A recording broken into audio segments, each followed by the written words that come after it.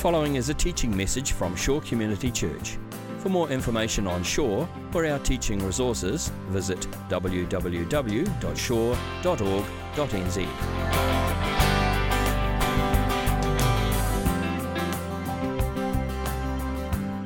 We're in James chapter 1, and this morning we are only looking at a few verses. Sometimes what James does is just focus on one subject for a few verses, and then he'll move on. He jumps quite a bit, so I don't want to gloss over things too quickly, but there's times we just need to focus in on just a few verses because there's real depth and wisdom in what he's saying. And so chapter 1 of James, if you've got the Bible, your Bible out there, or you've got it on your device, follow along. James chapter 1, verse 19. My dear brothers and sisters, take note of this.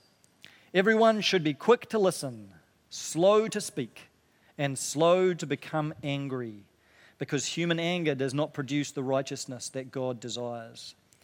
Therefore, get rid of all moral filth and the evil that is so prevalent, and humbly accept the word planted in you, which can save you. Okay, so James is talking about anger. I want to set this up with a video clip. It's a clip from the movie Mum's Night Out, or Mom's Night Out. And this is a scene in which a mother of young children, stay-at-home mother, is blogging about her experience as a mum. Let's watch the screen. It's 5 a.m. Do you know where your children are? Mine are in bed. I should be in bed. It's Mother's Day. But I'm not. Want to know why?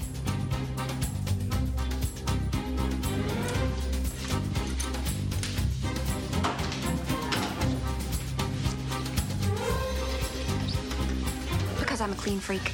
I am talking freaky, deaky Dutch. If you were to lock me away in a white room in a straitjacket, it would actually feel comforting. As long as the walls were spotless and nobody wore shoes. I can actually feel the house getting dirty. Like I have nerve endings in the carpet. And it affects me. Want to know how? First, I feel distracted. Distracted. D-I-S-O. So see, like right now, I'm thinking of the cleaning supplies I left out and how one of the kids is going to get up and drink Clorox, and then I'd end up having to call poison control, and they'd say, sorry, Mrs. Field, too many times this month, and take my kids away. Too many times this month, Miss Field. We're here to take your children away. I've played it all out. I'm sure you've played this all out. Which is kind of morbid. After I feel distracted, I feel stressed. Then I have a moment.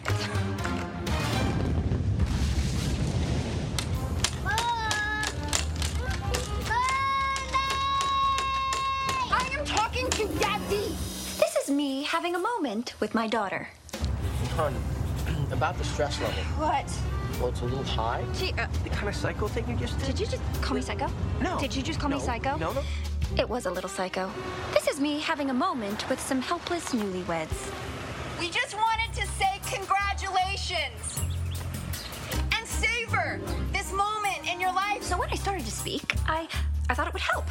But then the words just started coming out of me like lava. You're gonna blink, seriously, like blink, and it's all gonna be over and replaced with just volume, like just amazing, amazing, beautiful volume. Look at that. Look at that look on her face. That's the look of a girl whose fairy tale just ended. I murdered it. I am a fairy tale murderer. It only takes so much before you crack. Help? I am like the Bruce Banner of stay-at-home moms. He doesn't want to turn into the Hulk. It just happens. Which is exactly how I feel. I love my kids. I love my husband. My minivan is awesome. I have this incredible life. So why do I feel this way? Anyone relate to that? Not just mums, right? I never considered myself an angry person before I had kids.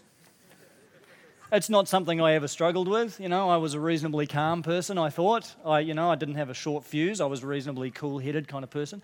And then you add 3 boys into the mix, and now anger is like my biggest vice. It's just a constant reality in my head and in our house, just this temptation constantly to be angry. So Anna and I can relate to that. Parents, you can relate to this. Anna said to me the other day, she said, I just feel like I wake up ready to get angry. I'm just like ready when we wake up. We have about half an hour in theory between when we wake up and when the first of our kids wakes up, and that's just usually time we're preparing to get angry for the day. So we're just going through the routine to get ready to get angry, and then sure enough, within about 30 seconds of the kids getting up, something's happened, someone said something, and one of them's angry at the other one, or they're angry at us, or we're angry at them, or most of the time, we're all just angry at each other, this big vicious cycle of anger, and that's all before breakfast is on the table. So this is just, welcome to our house, the anger is a constant daily reality. Come on, parents, don't look at me like you don't know what I'm talking about. This is all of us. But it's not just parents, is it? It's not just a parenting issue. We get angry with all kinds of people. You get angry with people at work. Various situations come up, they make you angry. You get angry with people at school. You get angry at people at university. You get angry at your neighbors sometimes. Neighbors can be a big source of anger. You get angry at people you don't even know. You get angry at just random people that do dumb stuff. They drive stupidly. If you're in a minority culture and someone from the dominant culture, the majority culture, starts making slightly racist remarks or stereotypical remarks, makes you angry. You have those times, you feel that anger, understandably. We get angry at businesses, we get angry at organizations, we get angry at governments, we get angry at councils, faceless organizations. We don't even know the people that work for these organizations, but we perceive they've done something to us that affects us negatively. We feel anger. We get angry at ourselves, yeah? A lot of the time, that's where a lot of anger comes from. We get angry at God. Sometimes something happens in the church.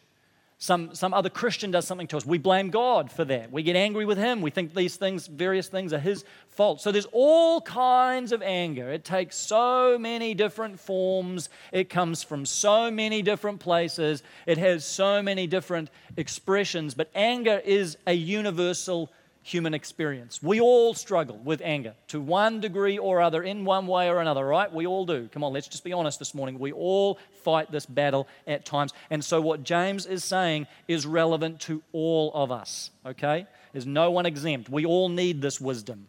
We all need to hear what James is saying.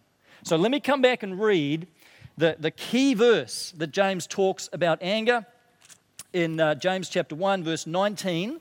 This is really the heart of it. He says, "My dear brothers and sisters, take note of this. Everyone should be quick to listen, slow to speak, and slow to become angry." Now, notice what James doesn't say. He doesn't say, don't get angry. Did you notice that? He doesn't say, he never says, the Bible never says, don't get angry. He could have said that. He could have said, be quick to listen, slow to speak, and never get angry. But he didn't. He said, be slow to anger. And so straight away, there's this idea that anger is not always bad. It's not categorically bad. There must be somehow a good kind of anger and a bad kind of anger. And James knew this because, remember, he was the brother of Jesus. And he grew up with Jesus, and he observed a lot of Jesus' public ministry. Even though he wasn't a follower of Jesus, he would have listened, he would have observed, and he would have known about that time when Jesus walked into the temple.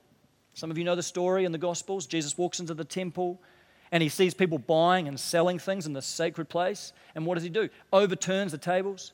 He in fact, he makes a whip. He makes a whip, and he drives people out of the temple with a whip. I mean, he is fired up.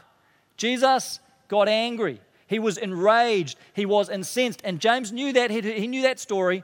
And at the same time, he knew and he'd come to believe that Jesus was absolutely sinless because he was the Son of God. And so James knows that you can't say that anger is categorically bad because Jesus got angry and Jesus is the sinless Son of God. And James knew furthermore, he knew his Old Testament. He was a good Jewish man. And he knew in the Old Testament there's plenty of times when God gets angry. Plenty of times when God's anger flares up and God's wrath burns against people, and yet God is God, and obviously God is without sin. And so there's no way you can say that anger is always bad because Jesus got angry and God got angry. And so James is careful with his language. He's careful with his words, and he doesn't say, don't get angry. He says, be slow to anger. And so straight away he implies this idea that there is a good kind of anger and there is a bad kind of anger. And the challenge for us is figuring out, how do you tell the difference? How do you know when it's good anger? How do you know when it's bad anger? Well, the determining question, the key determining question is why? Why? Why are you getting angry? Where is the anger coming from? What's driving the anger? What's the motivation behind the anger? Think about when Jesus walked into that temple. Where was the anger coming from? What was motivating that anger? Well, fundamentally, the anger that Jesus expressed was motivated by love. It was motivated by his love, in that instance, for his heavenly Father, his love for God, and his love for God's house, the temple. And he couldn't stand the thought that God's house was being desecrated in this way, that it was being commercialized in this way. That broke his heart. That made him angry. But that anger was coming out of a place of love. He so loved his heavenly Father that he was grieved. And that's where the anger came from. So it was good anger. When anger is motivated by love, when it's coming out of selflessness, when it's coming out of a love for God, a love for other people, it can be good anger. I heard a little snippet of a father of one of the victims of the recent Florida shooting speaking at a town hall meeting in the States a week or so ago. And he was angry. You could hear it in his voice. You could hear it in his tone. He was angry. And at times, I think he crossed a line with what he said. But that anger, you could tell, that anger was coming out of his love for his daughter that he'd lost, who had been gunned down. That anger was coming out of a desire for no other parent to ever have to go through what he had had to go through. That anger was coming from a place of love, a love that had been wrecked. And it was a desire to uphold and to try and preserve relationship and love that other people have with their children. That anger was coming from a good place. When anger comes from a good place, it can be good love. You think about Martin Luther King Jr. in the 1960s, railing against racial injustice in the United States. It's good anger. He got angry. It was coming from a good place. It's the anger of a spouse whose husband and wife has been unfaithful. That's a good anger. Anger is an appropriate response. That doesn't mean it's permission to come completely unhinged. How you express the anger still matters. But that anger is driven by a love for the other person, and the fact that love has been betrayed and that love has been broken, it's been desecrated, that rightly makes you angry. See, in certain circumstances, anger is healthy. In fact, if you walk around saying, I never struggle with anger. I have never been angry about anything or anyone ever in my life.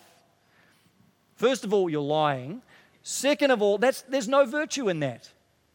God got angry, Jesus gets angry. In the right way and at the right time, God actually wants us to feel something. You know, anger comes from passion, and passion is a good thing. When we see poverty, it should make us angry. When we see injustice, it should make us angry. When we see things that make God angry, it should make us angry. Otherwise, you've got to check yourself. It's a good thing to get angry in certain situations if we manage it carefully. Maybe a good question to ask is this the kind of thing Jesus would get angry at? Is this the kind of thing that would make God angry or not? Because on the other side of good anger is bad anger, and that's anger that's just driven by selfishness. So it's just, that anger is just about my interests, my agenda, my reputation, my inconvenience, my schedule, my rights, my authority, whatever it might be. It's just coming from me. It's just really all about me. So it's that situation where you go to the check-in desk at the airport, and the person at the counter says, I'm sorry, madam, I'm sorry, sir, your flight has been delayed. And you just lose your rag. In fact, I heard of one situation where that happened to them and they literally kicked the counter. They just started kicking the desk, kicking the flight center counter. Now, you can't control that situation. That person can't control that situation. It is completely outside of either of your control, but you just erupt in anger. That anger is just coming from a place of selfishness. I mean, it might be a real hassle. It might be a real problem. It might be a real inconvenience. But at the end of the day, that is still just about you, and anger is not an appropriate response to that situation. So the first question we've got to ask when we're in these situations, deciding on response, and I know this happens in a split second, but the question is why? Why am I getting angry? Where is this anger? Follow the anger all the way down and try and understand what's the root, what's the cause, what's the source. Is this just coming from a place of selfishness, or is it motivated by love? If it's motivated by love, maybe anger is an appropriate response in an appropriate way. If it's coming out of selfishness, we need to choose another response. We need to follow another path. Anger is not the right road to walk in that situation. So the first question is why? Why are we getting angry? Because there's good anger and there's bad anger. Now, let's come back to what James says here. Let me read this verse again. Everyone should be quick to listen, slow to speak, and slow to become angry. Now, that phrase, slow to become angry or slow to anger, some of your translations say, James has lifted that phrase, those words, straight out of the Old Testament. That phrase is used several times in the Old Testament. You heard one of them in that song this morning describing God's character. The earliest time that it's mentioned, I want to read this passage to you, is in Exodus 34. And this is an important passage because it's a passage in which God is describing his own character. He's describing his character to Moses. He's describing his nature to Moses. So this is not other people talking about God. This is not theologians talking about God. This is God talking about God. He's saying, this is who I am. So listen to this verse 6 of Exodus 34. And he passed in front of Moses, proclaiming, the Lord, the compassionate and gracious God, slow to anger, abounding in love and faithfulness. And so one of the qualities that God mentions that he has, that he possesses, is that he is slow to anger. The Hebrew words there, it's the phrase erek apayim. And you know what it literally means, that phrase? Erek apayim. It means having a long nose. That's literally what God says. I've got a long nose. So if you're one of those people that likes to translate the Bible literally, God is literally saying to Moses, I have a long nose, Moses. Among all these other qualities, he's passing Moses by saying, I've got a long nose. And I don't know what the connection is, the particular connection between having a long nose and being slow to anger. I don't think anyone really knows. Possibly it's something to do with the fact that when you get angry, apparently your nose goes red. You know that idea?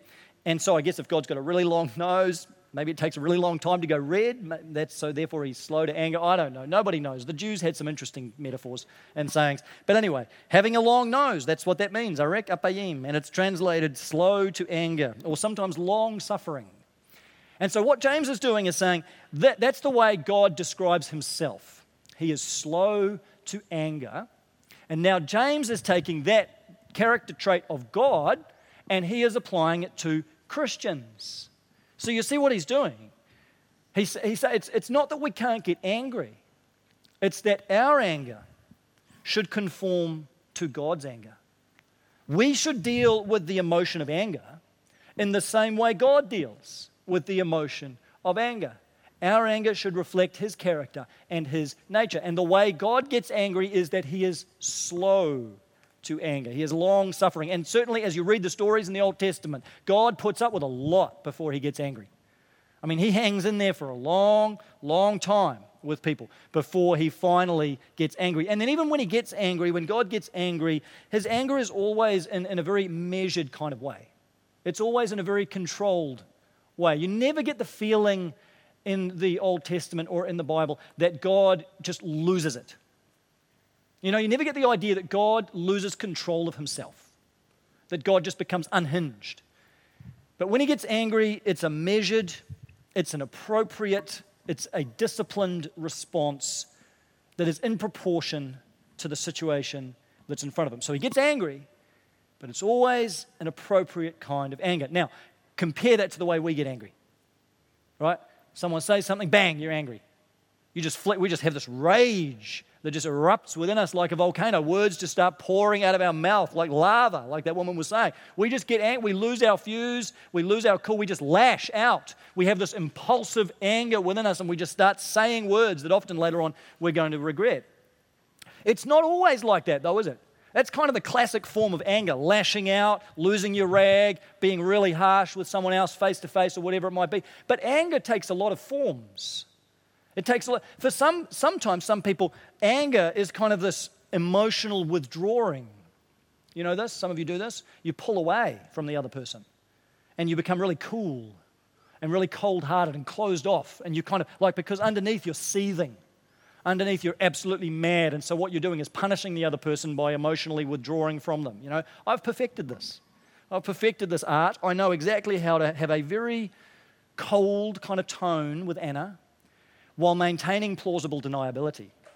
Later on, if she asks me about it, we know how to do this. You know how to have just the right tone. You can let the anger be known without tipping over the ear. We know we are masters of this, aren't we? Come on. What about the passive-aggressive form of anger, right? This is a Kiwi specialty, passive-aggressive anger. We don't like open warfare. No. So we'll go around the back door and we'll talk to 5 other people about that person. Face to face, buddy.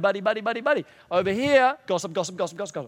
Or you're going to try and find a way to make them hurt by doing this situation here, or you're going to find a way to make them pay, or you're going to figure out a way to get back at them somehow. It's passive-aggressive, and it's all coming out of anger. That's not being slow to anger. That's being hasty, and that's being rash, and that's not godly anger. And that's why James says in this one little verse, and there's so much in it, he gives us these other 2 corollary statements besides being slow to become angry. He says everyone should be quick to listen and slow to speak. So being quick to listen, that just means practicing what one writer calls generous listening. You're in a conversation with someone, they're making you angry, they're annoying you. We practice generous listening. I try and practice this with our boys. Generous listening, because you know, they love to talk, and they'll be telling me something about their day and some game they played at school, and most of the time I've got it summed up within 10 seconds. I've got the data that I need. I understand the game you played. I know the rules now, and I understand what you did. I've got it. I don't need any more. I can check out of the conversation. But what I'm trying to do is generous listening. So hang in there with the conversation. Let them talk, because it's not about you, is it? Well, who's it about? It's about them. They need to feel affirmed. They need to feel heard. They need to feel listened to. So I'm not that great at this, but I'll try and hang in there with the conversation, even ask some questions. So how did that make you feel? And what did they do then? And how did this go? And you try, because if you can translate this into a situation where you're tempted to get angry with someone, 2 things will happen. 1, it will increase your empathy towards the other person, because you'll at least understand where they're coming from a little bit more, even if you don't agree with them. Secondly, they are less likely to get angry at you, because they're going to feel heard. They're going to at least, you may not agree, but they will at least feel listened to. Be quick to listen. It's a great virtue. And then James says, be slow to speak. And this reflects one of the Proverbs. Proverbs 29, verse 20, proverb that Solomon wrote. He said, do you see someone who speaks in haste? There is more hope for a fool than them. Speaking in haste. Don't we do this so often, speaking in haste? You know, you say something in the heat of the moment. You're angry, you lash out, you say something, and then you just wish you could take the words back. You can't. It's out there. You've said it. Or it's not just speaking in haste, though, is it? I mean, it's emailing in haste. How many of you have done that? How many of you got those emails? You read the emails like, this is angry. Why is this email all in capital letters? Stop shouting at me. You know those emails, right? It's just, there's anger behind that. You feel it. Yeah, texting in haste. How many of you have done this? Fired off a text. You're angry at someone, angry about a situation. Fire off the text. And then later on, you're like, oh, I shouldn't have done that. That was dumb. That was the heat of the moment. What about posting in haste? Post haste, yeah. Posting on social media in haste. You've read those kinds of posts. Some of you have sent those kinds of posts, and you read it, and it's like, oh, this person's just having a vent. This person's just having a rant. This is just angry. This is not good. I tell you what, in those situations, by all means, write the email. By all means, write the text. By all means, write the post. Maybe write it in Microsoft Word so that it doesn't have any danger of actually being sent, and then sit on it and sleep on it for at least a day. Because the process of getting that stuff out is quite good. I mean, that is quite cathartic. That is quite therapeutic to get it out. But just don't get it right out to the world. You know, just hold on to it and then come back a day later, come back 2 days later, and you will see it differently. I just guarantee you, you'll have a slightly cooler head and a slightly cooler heart, and you'll look back and you might take out a few expletives and you maybe reword it a little bit. Or you might think, that doesn't need to be said. I just don't need to do it. I just don't need to send it. Or you might just soften the language. when we look at things. See, what James is trying to do is slow us down. Because the tricky thing with anger is it's so quick, it's split-second responses, it's your default. You've got your default behavior, and James is saying if you can just put a little bit of distance between the situation and your response to the situation, if you can get a second in there, if you can get 3 seconds in there, if you could get 10 seconds in there, you will bring such a better response into that situation than if you just go with what is instinctive and impulsive right in the heat of the moment. Just put a little bit of distance. That's what he's trying to do, is slow your responses down. Quick to listen, slow to speak, slow to become angry, so that our anger reflects the anger, the righteous anger of God.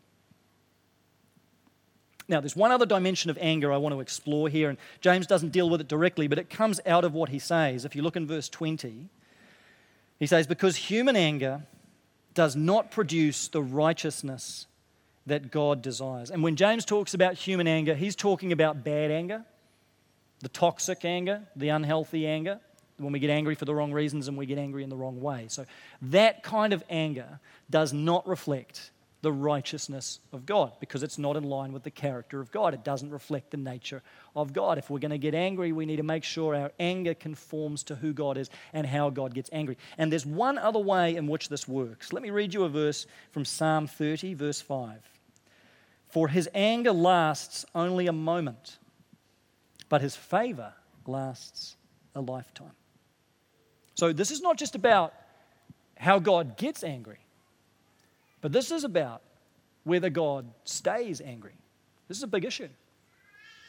And what we learn is God is slow to get angry, but his anger is quick to subside. His anger is slow to arise, and it is quick to subside. Now, how similar or different is that to you? Slow to anger, quick to subside. See, we can get angry at a person, and then we've got a grudge. And we nurse it like a wound. And we can stay angry at that person for days, stay angry for weeks, months, years.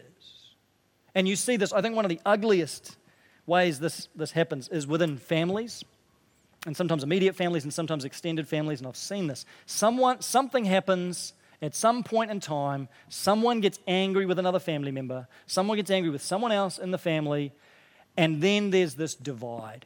And they decide they're just going to stay angry. And they're not going to talk to the person.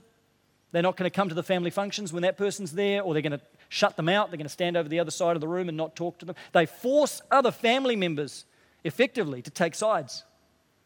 Because there's such a divide, there's such a wedge now in the family that other family members find it difficult to dance around this, and you feel like you've got to choose a side. That anger becomes entrenched. That person will just freeze the other one out, and this can go on for decades. And you actually lose sight of what the original offense was. Sometimes the original offense wasn't even an offense; it was just a misunderstanding. There's an old saying that goes, "The older I get, the more vividly I remember things that never happened." Think about that. Isn't that true? Because what's happened is over the years and over the decades, now it's not really about the issue, it's just about the anger. Now anger has almost taken on a life of its own, and it's just become embedded into the fabric of that person's character. It's come to define who they are. I've seen this carry on even after the person has died. And the angry person, they just stay angry right through the funeral. They don't come to the funeral, or they sit by themselves, or they won't talk to this person or that person, and then they start contesting the will, and it just becomes, they just will not let go of the anger. And here's the sad thing about this, is when you hold on to anger for that long, it comes to define you. It's not, at that point, you're not just carrying anger, you're an angry person. And we know people like this, don't we? You can see it on their face. Any little thing sets them off. They're just an angry person because they've been carrying this anger for so long. And you think, you might be in this position, you might be carrying that kind of anger for years, maybe decades. And you think you're punishing that other person. You think you're kind of holding it over them and holding a grudge, and that's somehow punishing them. You know, the one that's being punished is you. Because it's eating up your soul. It's destroying your character. It's wrecking your life. It's just eating away at you from the inside out. You're the real victim. In the sense that it's eating you up. It's destroying you. That's what anger will do to us. But some of you maybe have been carrying anger for far, far too long. And the only way that we are going to find freedom and healing for our angry hearts is at the cross. It's the only place. Because here's what God invites you to do, is to bring all that anger that you're feeling, all that anger maybe you've been carrying for a long, long time. And some of you know what happens in a message like this? It comes back to the surface. Because when I start talking about these things, that anger is never far from the surface, and it starts to bubble up, and you can feel it even now. That thing that so long ago set you off, and it's still there.